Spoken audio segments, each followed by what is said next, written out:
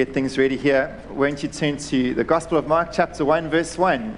Gospel of Mark, chapter 1, verse 1.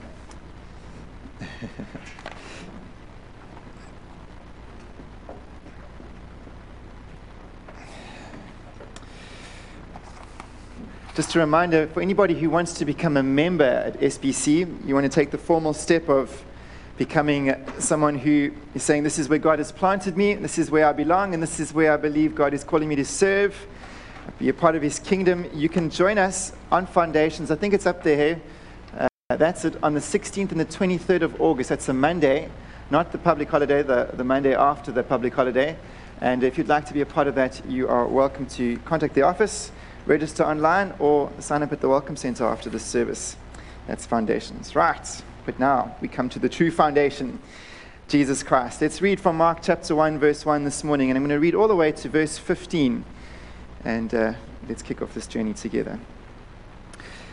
The beginning of the gospel of Jesus Christ, the Son of God. As it is written in Isaiah the prophet, behold, I send my messenger before your face, who will prepare your way. The voice of one crying in the wilderness, prepare the way of the Lord, make his paths straight. John appeared baptizing in the wilderness and proclaiming a baptism of repentance for the forgiveness of sins. And all the country of Judea and all Jerusalem was going out to him and were being baptized by him in the river Jordan, confessing their sins. Now John was clothed with camel's hair and wore a leather belt around his waist and ate locusts and wild honey. And he preached, saying, after me comes he who is mightier than I, the strap of whose sandals I am not worthy to stoop down and untie. I have baptized you with water, but he will baptize you with the Holy Spirit. In those days, Jesus came from Nazareth of Galilee, and was baptized by John in the Jordan. And when he came up out of the water, immediately he saw the heavens being torn open, and the Spirit descending on him like a dove. And a voice came from heaven, you are my beloved Son. With you I am well pleased. The Spirit immediately drove him out into the wilderness, and he was in the wilderness 40 days, being tempted by Satan. And he was with the wild animals, and the angels were ministering to him. Now after John was arrested, Jesus came into Galilee, proclaiming the gospel of God, and saying, the time is fulfilled, and the kingdom of God is at hand. Repent and believe in the gospel.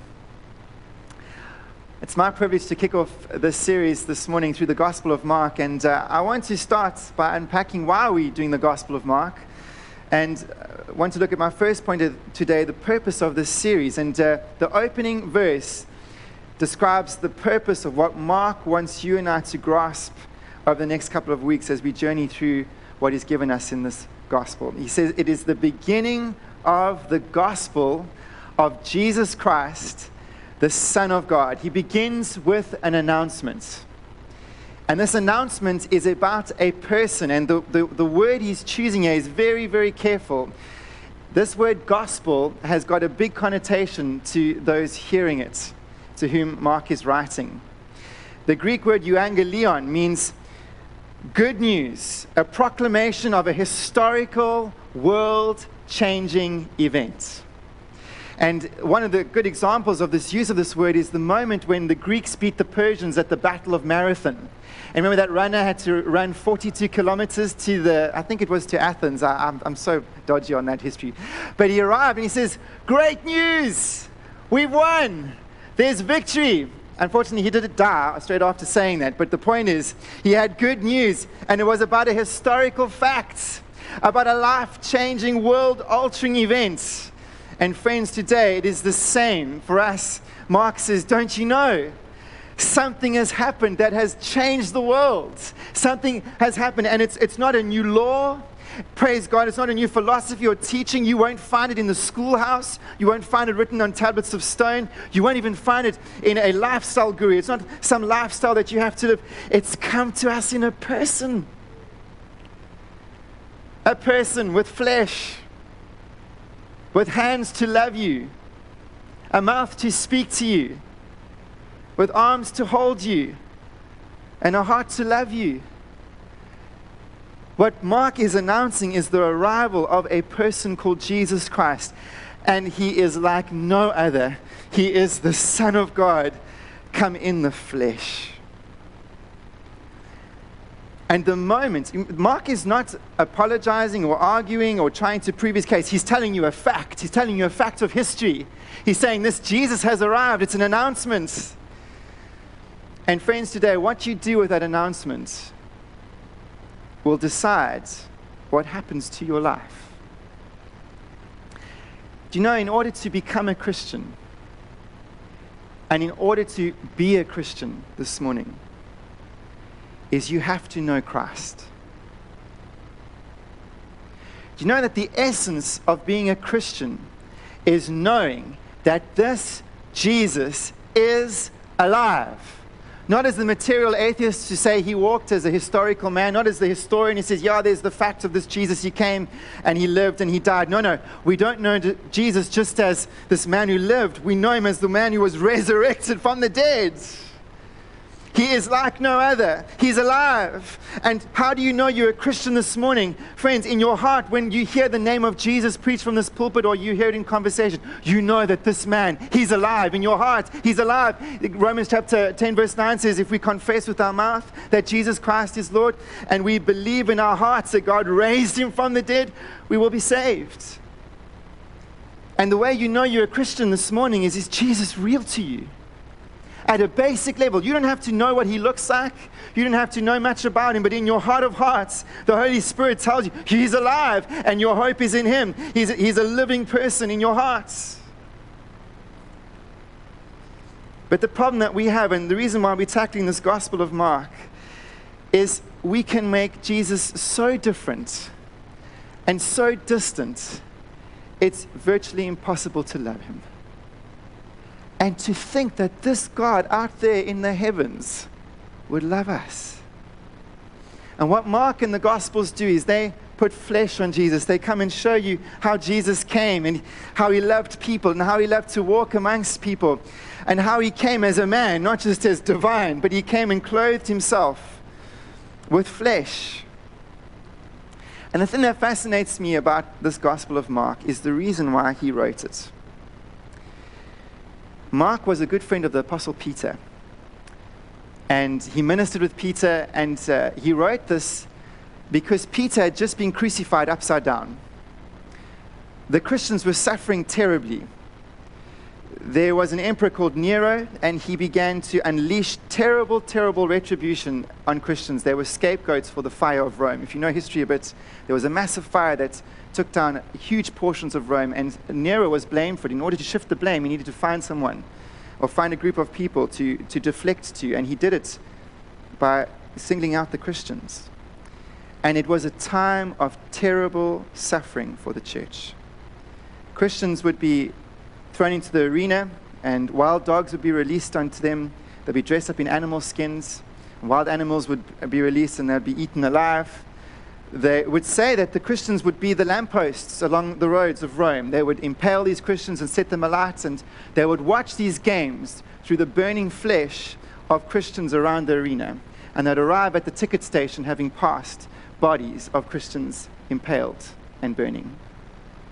And these Christians were so hunted down. If you know history, they would have to go into the catacombs of Rome, which are on the outskirts or underneath the city, and they'd worship in the dark, praising Jesus under their breath, so fearful of being caught. And if you read this book of Mark, you can see that Mark zones in on a suffering Jesus. Half the book is about the cross that is looming, and the way it ends is this resurrection of Christ and the resurrection hope that the believer has. Friends, these Christians were being written to by Mark through intense suffering and trial. And what amazed me about this book is, if it was me, I probably would have written a letter of condolence, of sympathy. There's probably nothing wrong with that, saying, you guys are suffering so much. I'm so sorry. So difficult. But you know what he chooses to write about? He chooses to write about the person of Christ come in the flesh. And he points them to Jesus. Friends, this morning, you don't need anything else as much as you need to see and know and experience this Jesus Christ who came in the flesh for you and for me. And the thing that we need more than anything else in our lives is to come to a closer, personal relationship with him. That's what these Christians need. That's what we need. And I know that we've been through some form of suffering lately. I haven't spoken to many Christians who've been able to look at the last couple of weeks and months and maybe a year and a half and go, we're fine. Today, the prophetic voice of Mark for you is pointing you to the one that you need more than oxygen, more than life itself. More than the security of your bank balance and the fullness of your wardrobe and cupboard. What you need this morning more than anything in your life is to draw more closer and to know the wonder of this Jesus Christ announced to you this morning by Mark. And Paul, Paul is a fascinating guy. He achieved so much in his life, but at the end of it all, he could say, there's one thing that I've become obsessed about. There's one thing that has satisfied my soul more than all the churches I've planted, more than all the people I've converted, more than all the wonderful books we read through generations and have changed the Western world, and he's changing the rest of the world. The thing that drove Paul was this incredible encounter with this person, Jesus Christ. He says, I consider all else rubbish compared to the surpassing worth of knowing Jesus Christ, my Lord. And that knowledge is not in a schoolroom. That knowledge is not in some abstract Sunday school or on some abstract page. No, my friends, Paul is talking about Christ coming in the flesh. He says, I want to know him even in his sufferings, how he came in his body and he spilt his blood and he offered up his body for me. I want to know this Jesus. He is the obsession of my life. And the more I get to know him, the more satisfied and secure and full I feel. And that's what we need. In this day and age, we need a fresh baptism of Christ. And friends, I want to warn you, Mark is the most wonderful book and the most wonderful announcement of this Jesus, but it requires a response. You will see it at the end of today. Jesus says, the time has come. I've arrived, and what you do with me matters, and how you respond to me matters. Your life is caught up with mine. But my second point today is that we have to be so careful as to why Jesus came and our understanding of why God would do such an extravagant thing as to say, here is my son, world, worshipped as divine, the Son of God, this incredible beloved of God. Why would Jesus come down and take on flesh? And the thing I love about Mark is he's so honest about the various responses as to why people were interested in Jesus. And I want to look at that today as to lay a foundation for our future weeks. Friends, there is one thing that is essential to your start and understanding of who Jesus is to you.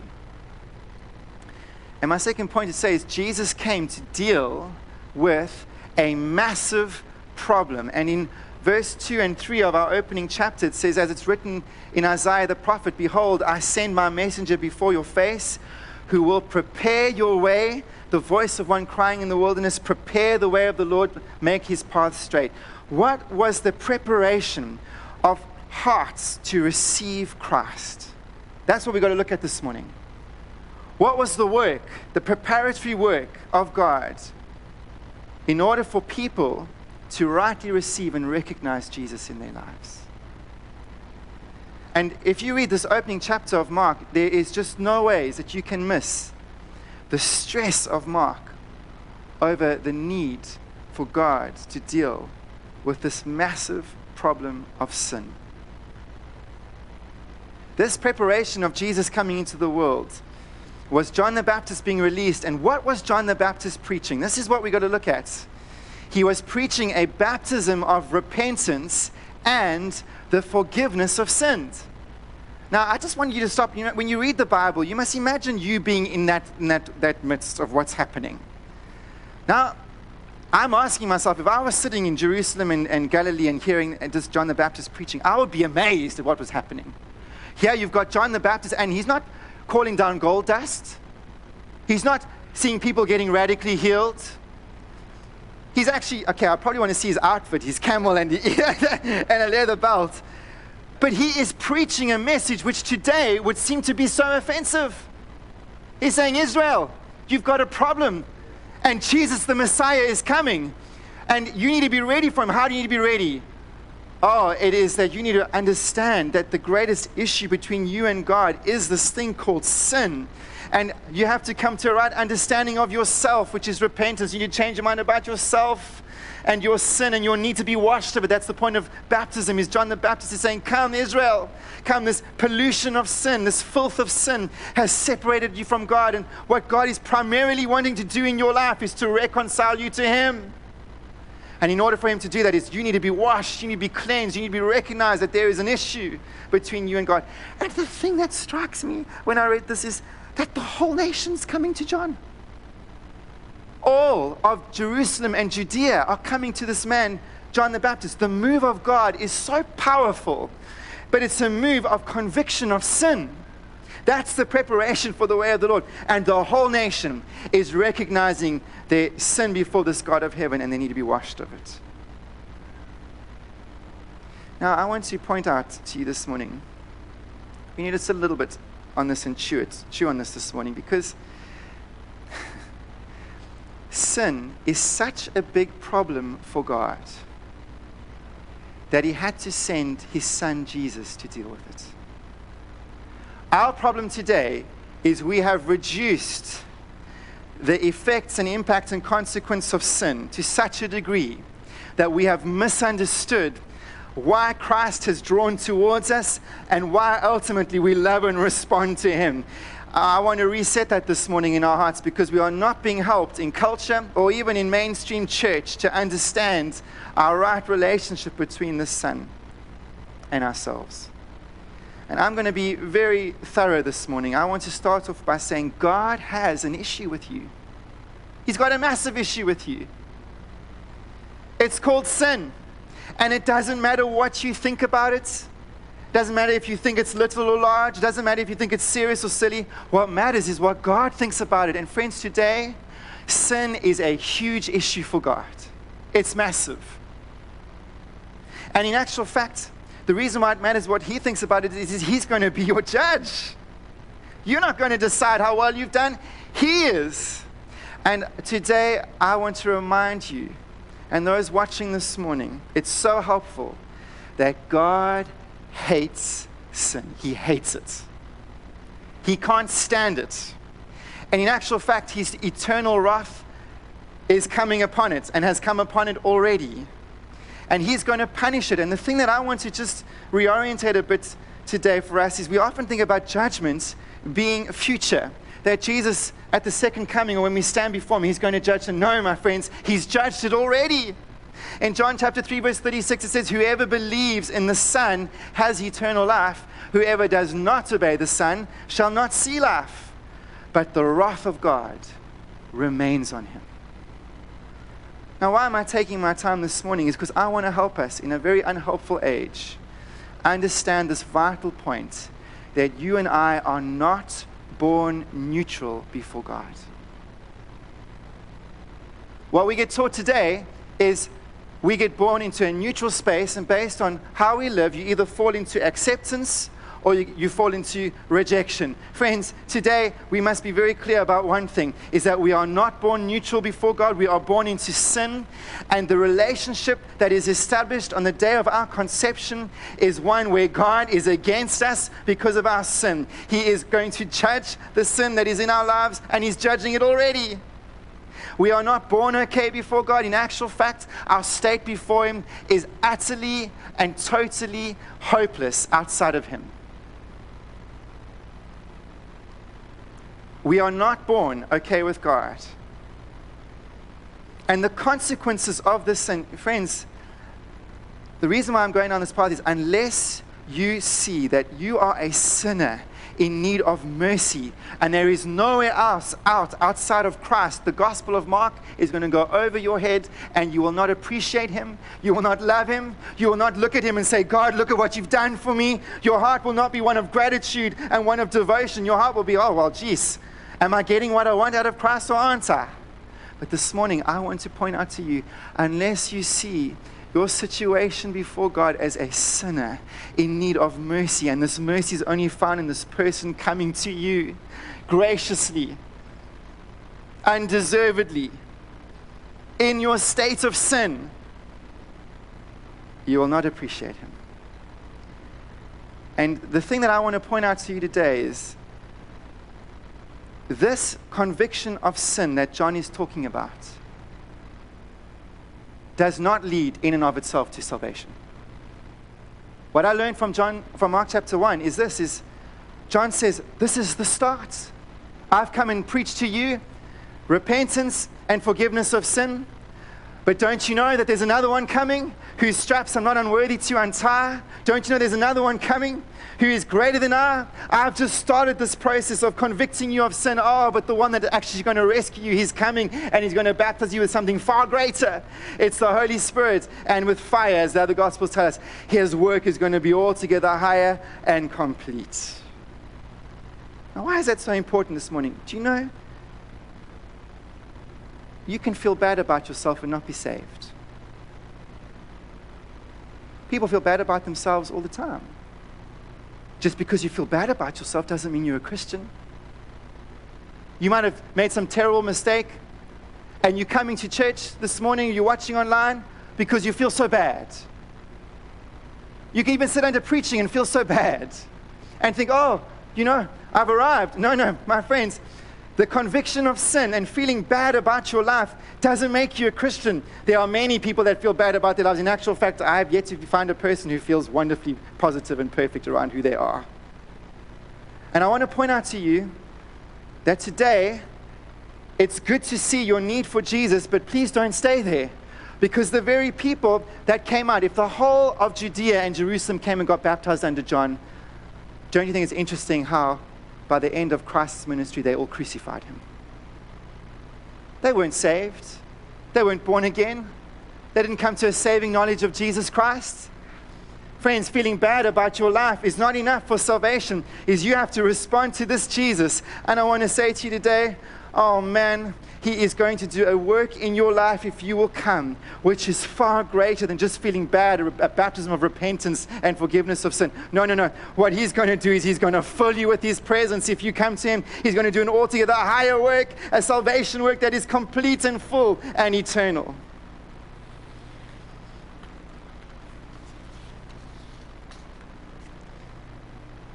My third point today is we must be careful. I want just a little bit on this point of why we need to see why Jesus came.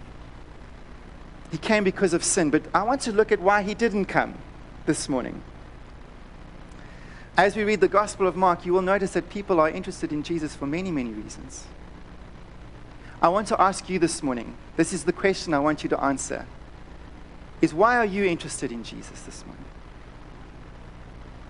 Why is he precious to you? Is he? Why are you interested in this Son of God? Why does he matter to you? Because I want to give a little bit of a forewarning around Mark. You know, are you interested in Jesus because you want a more comfortable and secure life? That's what the Jews wanted. They totally misunderstood Jesus because they wanted a Messiah to deliver them from their financial oppression of taxes to Rome. You might feel like that about SARS. Won't someone please deliver me from the tax that I have to pay every month?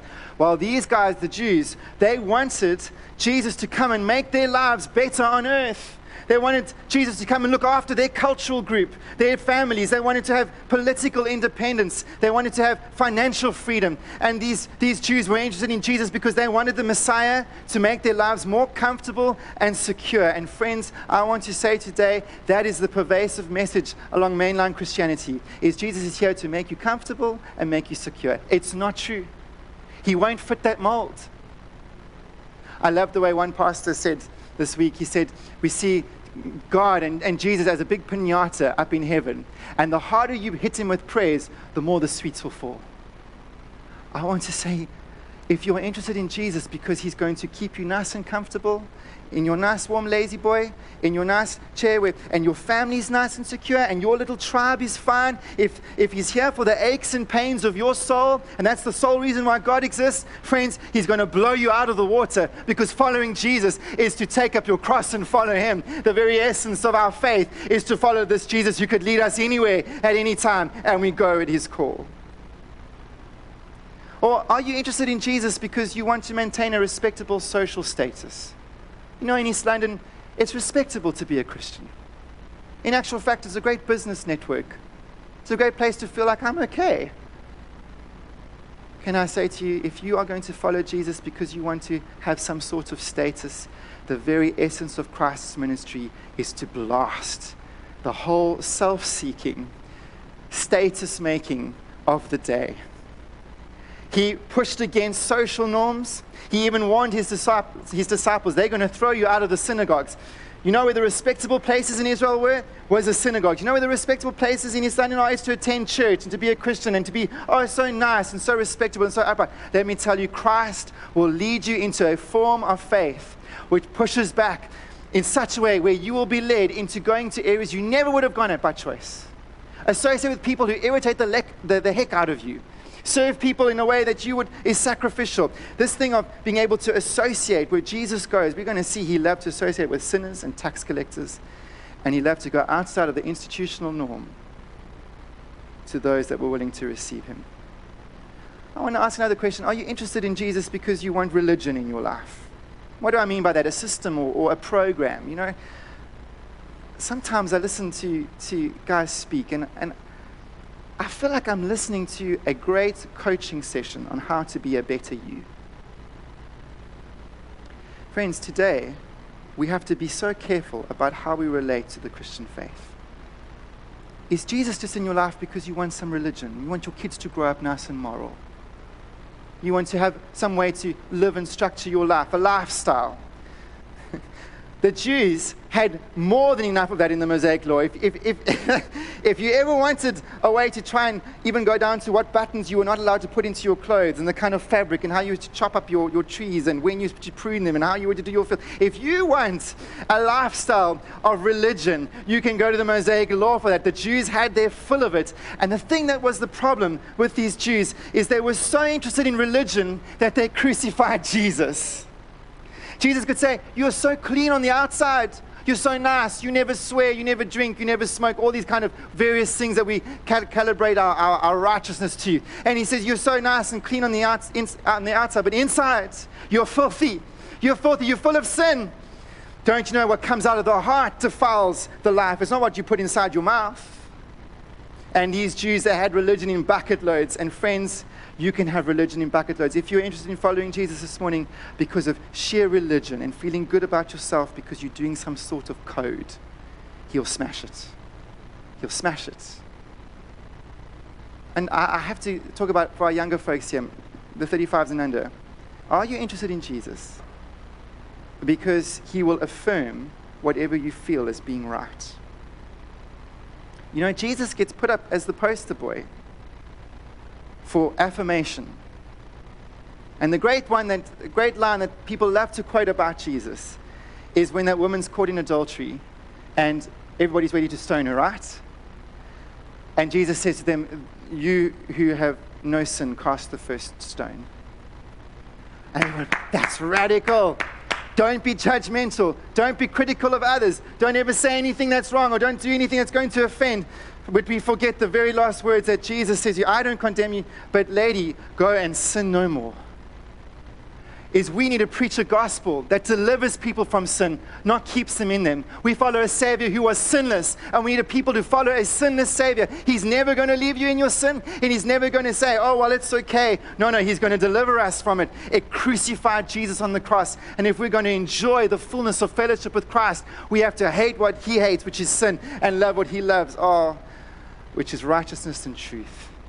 He came full of grace, but don't forget, He came full of truth. And today, if you are interested in Christ, I want to ask you, why? And are you interested in Him for the right reason? Because, friends, you rise and fall on your relationship with Him. It doesn't matter about the size of the church, or how much you know your Bible, or how much you can pray, or how hard you serve, or how good you are at your job, or how much money you have in the bank. It doesn't matter at all. The thing that matters above everything else is, where do you stand before Christ and your love and desire for Him?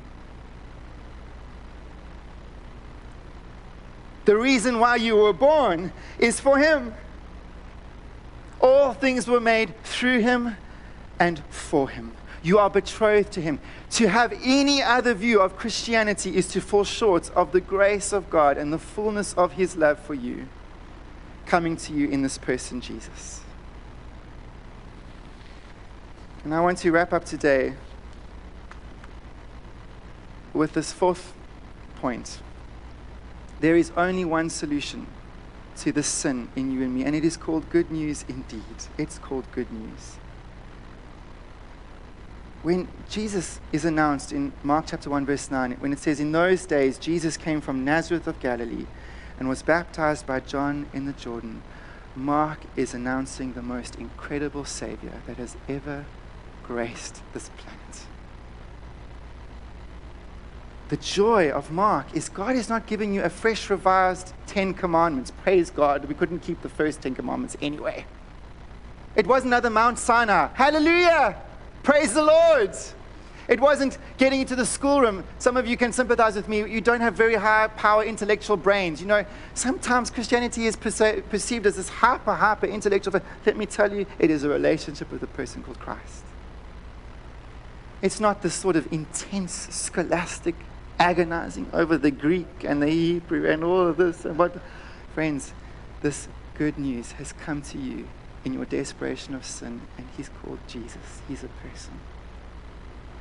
person to be felt, a person to be loved by, a person to be cared by, a person to experience when you're in the classroom, when you're in the kitchen, when you're in the bathroom, when you're in the bedroom, wherever you are, this person and His presence is watching over you. He's loving you, and He's come and lived for you. He's died for you. He's even been resurrected for you. This Jesus has come to you in the flesh. Praise God. That the love of God for you, it is personal. It is intimate. It is close. Do you know why Jesus came? Was to be close to you, to enjoy the pleasure of your company, to speak about all the things that you're interested with or in your life, to share the sick bed, to share the loss of a spouse or a family member, to share the disappointment of being rejected or the loss of work. Jesus steps into our humanity and our flesh. He doesn't come as a law. He doesn't come as a philosophy. Oh, no, He comes as a person. And friends, what a coming it was. I have to marvel every time I sit and think about this verse 9 when Jesus is described as coming from Nazareth. Do you know what they said about Nazareth? What good could come from Nazareth? I'm tempted to use place names, but I can't use any without causing some offense. There was a place called Papendorf, I'll never forget, on the west coast. This little hovel, the name itself, you just feel sorry for the town. It's like Alice. What good could come from Alice? From Dispatch? What good? I just want to paint a picture for you. Bear with me a moment, because this for me just makes me love Jesus, and I hope it does the same for you because of what He did. Jesus, you must remember, have you ever had a great conversation around a fireplace, or you go on holidays with family, and the fellowship is so sweet, you don't want to go home? And whenever you see that person, you just connect. Do you know that what it was like that for Jesus 100% of the time in heaven? He had perfect love, perfect joy, perfect peace, perfect fellowship with the Father and the Spirit. He was so satisfied. There was not an ounce of discontent that drove him to come down to this smelly, stinky earth. And when he came, I just want you to think about this.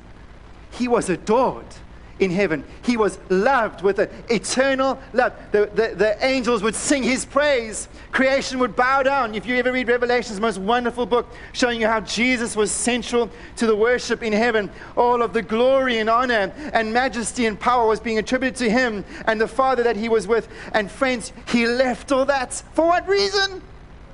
For what reason? For you. Could I ever mean that much to God? Yeah.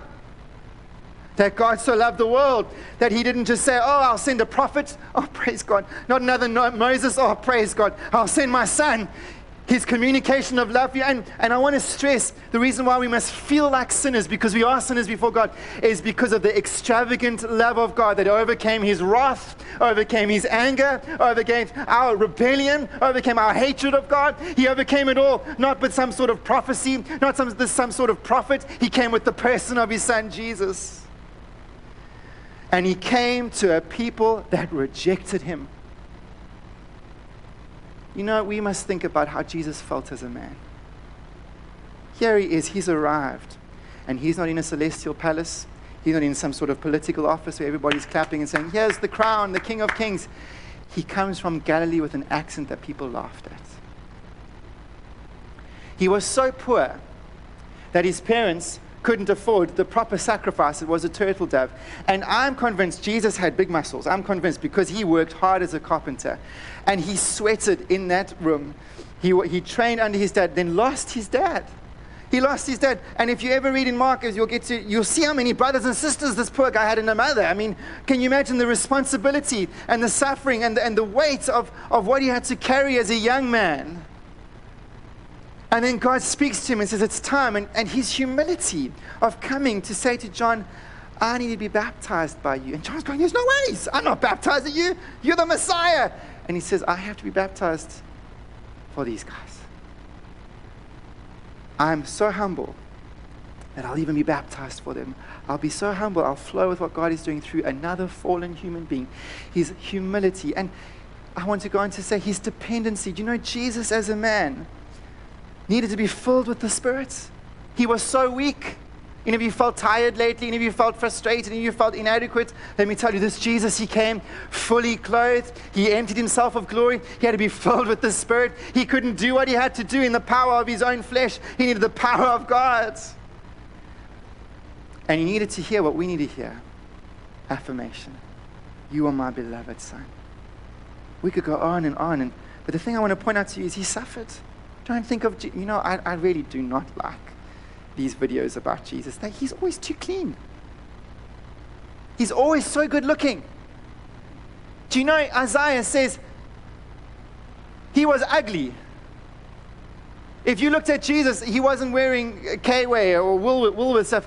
He came poor, and he was insulted. Do you know that they said to Jesus, you can't be more than 50 years old? He was ugly. And when they saw him, they were nasty to him. These Pharisees, when he said to them, man, God can raise the sons of Abraham from these stones. And they say, well, we aren't sons of immorality. Do you know that Jesus had to walk with scandal? He had a strange birth. And the only way to explain it by human wisdom was to say, his mommy slept with another man other than his current dad. This is the nature of his coming for you. He suffered 40 days in the wilderness. He suffered. He was tempted. And he did it for you. I want to ask you, has anybody today left heaven and the glory of it? Has anybody else in your life taken on your own weakness that he might sympathize with you and overcome it? Has anybody taken on such poverty to be so overlooked and rejected by mankind. Has anybody loved you like this Jesus has? Has anybody laid down his life for you like this Jesus has? Let me tell you, there's no one in heaven and earth. I don't care, your best friend, your mother, your father. No one compares to the extravagant love of the Father poured out to you in Jesus Christ, his Son.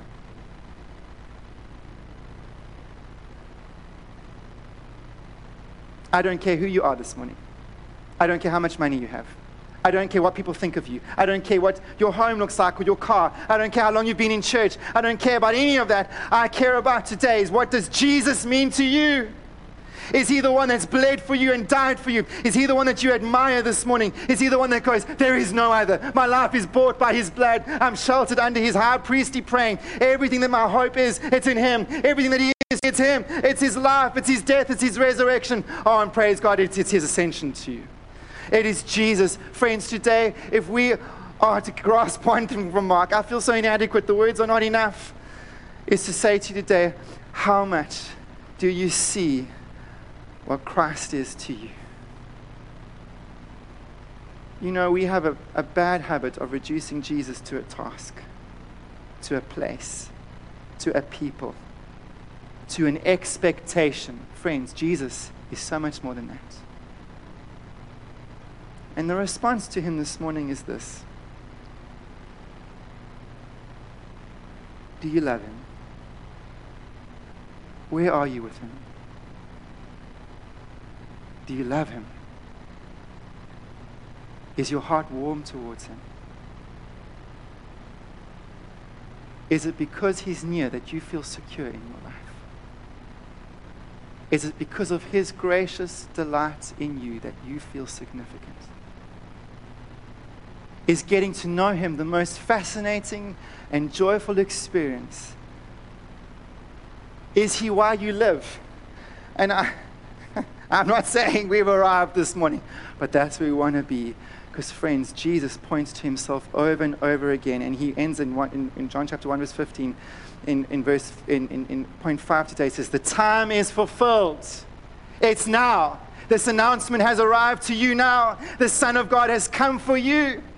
He's not interested in what you can do for him just yet. He's not interested in how much you can impress him just yet. By the way, he knows our limitations. But he's interested in your heart for him, your life for him, your response to him. The kingdom of God has arrived because the King has come. We need to repent and believe in the gospel. And for some today, I'm trusting that this will be the first time you see yourself as a sinner. That's what you are. It doesn't matter how much your mom says to you, you're such a nice boy, you're such a nice girl. We must think what God says. And today he says, if you do not come to Christ, you are lost. Hell is waiting.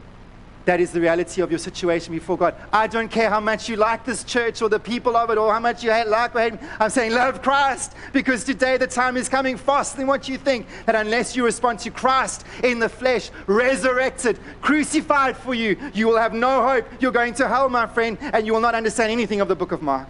You must repent and believe in the gospel, and this gospel is a person. His name is Jesus Christ. Now is the time. Today is the day of salvation. Why stay in the sin that has crucified him? Why not be delivered from it by coming to him this morning and say, I see I'm no better than these guys, no better than the people around me. I need Jesus. I'm running to Jesus. He is the way, the truth, and the life. Forget about all of my historic past. Oh, there's a future in him. Washed, cleansed, to be resurrected on that day, to have an ascending hope that will live forever and ever in Christ. That's for you, my friend. Unless you are born again, you cannot see the kingdom of God. Oh, but I have to preach to myself and you this morning for those that have experienced what it means to repent, turn away from sin and run to Jesus. I have to say to you, it is so easy to lose sight of his glorious love and desire for us. Do you know what kind of church we are called to be? It's not the flashiest. It's not a place where you feel successful because you sit in how nice and clean the venue is and how pretty the graphics are. Do you know why we exist, SPC? Is to be betrothed to Christ. You are his bride. He is your bridegroom. And today, to live far from him is to live off the vomit and the scum of this world. To live close to him is to experience the eternal riches of eternal life now.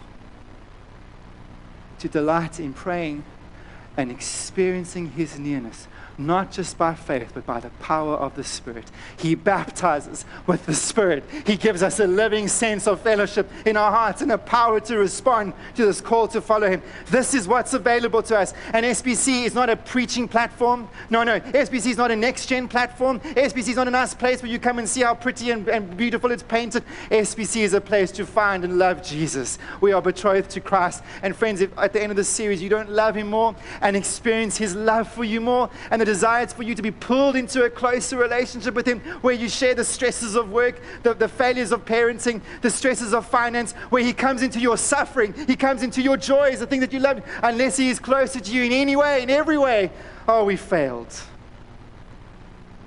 This life is to be enjoyed in fellowship with Jesus. Why wait another day today? What excuse could be better than doing life with the Son of God who loves you? And not loves you because you're nice, loves you whilst you are still a sinner. To wake up in the morning and to start the day and say, Jesus, it's so good to be with you. Jesus, it's so good. You're going to lead me today. You're going to help me because you walked on this planet. You walked on this earth. You're flesh. You know what it's like. You know what I feel. No one else knows me better than you. All of my fears in my heart, my spouse or my friends might not know, but you do. All of my struggling against sin. Oh, let me tell you, if we had to unzip our hearts before the world today, we'd be shocked at each other. Christ's not shocked.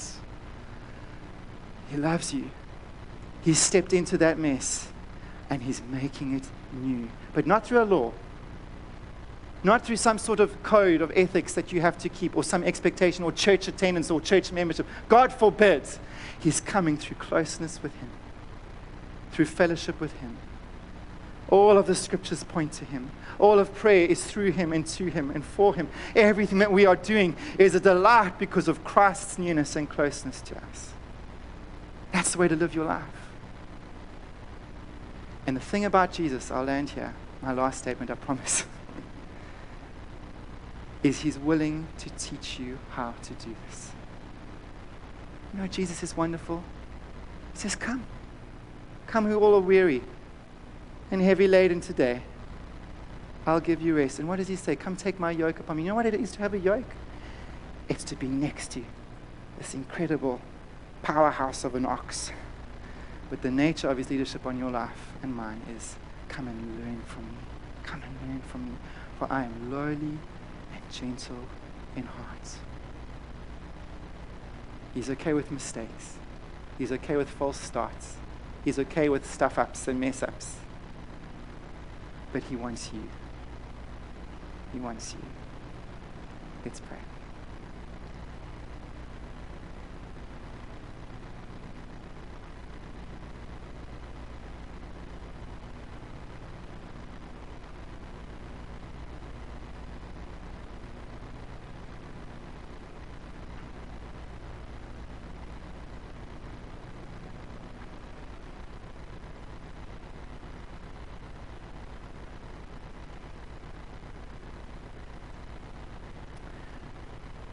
I just sense there's a few things in the room this morning. The first is you just are struggling to believe that God would really love you as you are. And every time you hear about drawing close to Jesus, you just see why he wouldn't want to be close to you. And friends, to repent and believe the gospel, if that's you this morning, is to say, if Christ could love and die for me when I'm at my worst, how much more will he do it now when I've been born again? That I'm his. I've been bought by his blood. You must believe the gospel. You must preach the gospel to yourself. You must affirm what Christ has commanded you. The time has come. The kingdom of God has come into your life through Jesus. You must believe the gospel, that he is willing to forgive and he's able to teach an imperfect life with perfect grace. and that his verdict over you is unchanging. You must believe the gospel. That's what will allow you to come close to Jesus this morning. Whilst you are still a sinner, Christ died for you. But there's also a sense of, you say, well, I know that, but I've just really repeatedly messed up. I just sense that there's a second kind of person that's going, I've lost hope. I've tried, oh, this sounds so good. There's another call to joy. I've tried this so many times and I just fail.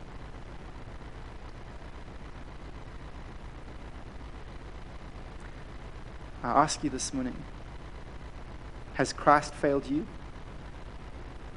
Are you building your relationship on your faithfulness to Jesus or his? And today, I just feel the Lord wants to speak to the person who has lost hope and say, you're looking at the wrong place. If you're going to look at yourself, you've lost hope already. The thing about getting old is you get cynical about yourself, and rightly so. But this morning is, will you look at Christ? Will you look at him, this eternal hope? There's your hope. There's your confidence. There's your reason to keep going, because he hasn't changed towards you. Praise God. So come, Lord. I pray that you would come and give us a fresh sense of your love this morning for us. I pray for the one that has never known Jesus to be alive, to come now. Come, repent and believe in the Lord Jesus Christ. The time is now. The kingdom of God is at hand. It's time now to repent and believe. Do it now. Do it now. Say that to Jesus. I repent and I believe in you. And Lord, we want to pray that there will be a sweetness over these weeks and months ahead where we get to learn to marvel and wonder and rejoice in and delight what it means to have you close to us. To be yours. To be loved so perfectly. To be invited in so closely. To share every part of our life with the Savior who is so competent not only to love us but to lead us. We're so grateful, Lord. Thank you for these things. Amen. So let's stand together. Let's worship the Lord. If you have something that's been on your heart you want to share with Laurie, we're going to close off with a song. Let's respond to Jesus this morning.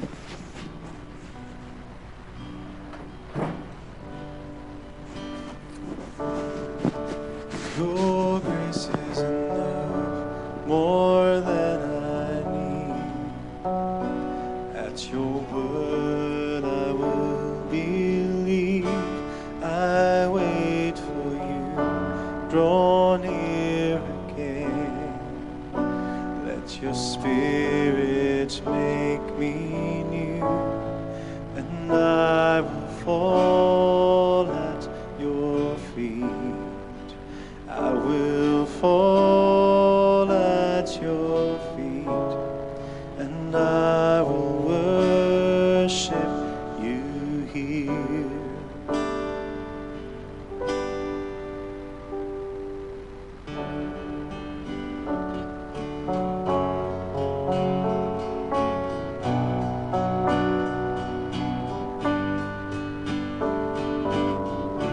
Your presence in me, Jesus, light the way.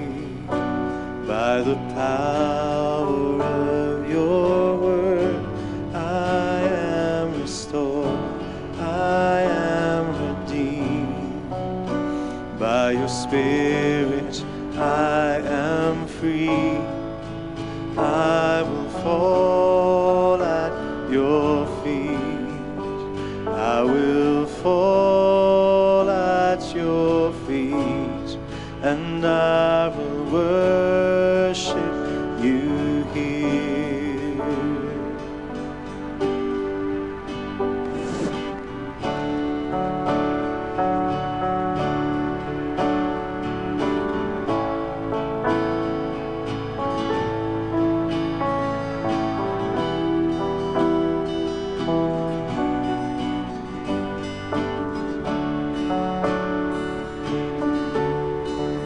Freely you gave it all for us, surrendered your life upon that cross. Great is the love poured out for all. This is our God, lifted on high from death to life. is glorified. Servant and King, rescue the world. This is our God. And I will fall at your feet. And I will fall at your feet. I will fall at your feet. And I will worship you here. And I will fall at your feet. And I will fall at your feet. And I will worship you here. Freely you gave it all for us, surrendered your life upon that cross. Great is the love poured out for all. This is our God, lifted on high from death to life. Forever our God be glorified. Servant and King, rescue the world. This is our God. Just, I really believe we need to respond to the word this morning. I was shaken and I was challenged. And I want to know my Lord Jesus Christ more and better. I want my relationship with Him to be real and meaningful and purposeful. I don't want it to be theory and head knowledge. I want to be showered in His love. I want to be just embraced in His kindness and His mercy. And I'm sure there's others amongst us that want to do the same. And so I think as we stand before our closing prayer, and maybe John, just after a little response here, you just sing another chorus or two and then I'll close in prayer. But as we stand here, I really think each one of us needs to either make right, either need to acknowledge Him as your personal Lord and Savior if you haven't done that yet, and need to ask Him to forgive us for our sins. So just where you stand, just pray, and then John will lead us in chorus again, and then I'll close in prayer.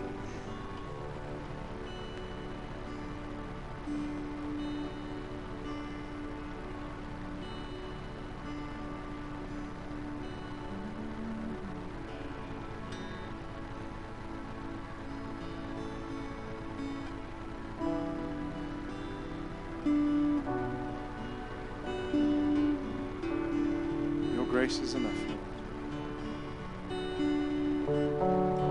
Your grace is enough, more than I need. At your word I will believe. I wait for you. Draw near again. Let your spirit make me new. And I will fall at your feet. I will fall at your feet. And I will worship you here. Let's sing your presence in me. Your presence in me, Jesus, light the way. By the power of your word, I am restored, I am redeemed. By your spirit, I am and I will fall at your feet. I will fall at your feet, and I will worship you here. Freely you gave, freely you gave it all for us, surrendered your life upon that cross. Great is the love poured out for all. This is our God, lifted on high from death to life. Forever our God is glorified. Servants and King, rescue the world. This is our God. Lord, I just sense that you're close this morning. And I really want to pray for us that we wouldn't find confidence in our love for you, but in your love for us. I just sense the Lord is saying, don't worry, don't be insecure around me. Don't feel awkward or uneasy even leaving this place of, how am I going to find Jesus? How am I going to talk to him enough? How am I going to... No, don't look at your consistency and confidence in your love. Look at his. And he promises he's never going to leave you or forsake you. He promises to reveal himself to you. As you seek him, you will find him. But he wants your heart. That's what he wants. A broken and contrite heart, a warm heart, a heart of desire. He's not going to despise this morning. So come, Lord, I pray, come and show us as we leave this place the joy of what it means to rest in your unchanging love, not our changing love. And that, Lord, the invitation is wide open. It's wide open to come, to taste and see that the Lord is good. It's blessed are those who take refuge in him, in him. We bless you, Lord. We're grateful for your presence here upon your people. Even upon the lost, Lord, we're grateful you've drawn near to us. Help us savor it in the days ahead, we pray. So, Father, just as we close the service, we just rejoice and celebrate. Jesus, Jesus, Jesus. And we say, Lord, we love you. We love you. We're so grateful that you came and you died for us, Lord. We're so grateful even this morning that we were challenged, Lord. We're so grateful that our journey doesn't end now when we leave this place. That for some of us it might be a new beginning, as we sang early on in the service. For the first time we might be walking with you. We praise you and we celebrate with them, Lord. Some of us are old hands at this, but even we grow weary and discouraged, and even we fall into sin and doubt and unbelief. Today we want to go rejoicing, knowing that you came to save us all, to save this world, Lord, to save those that crucified you, those that spat and stabbed you in your side. You came to save the lost. So bless you, Jesus, we pray. In your name, amen. Thank you, folk. Have a good week. And I encourage you to feast on the word of the Lord.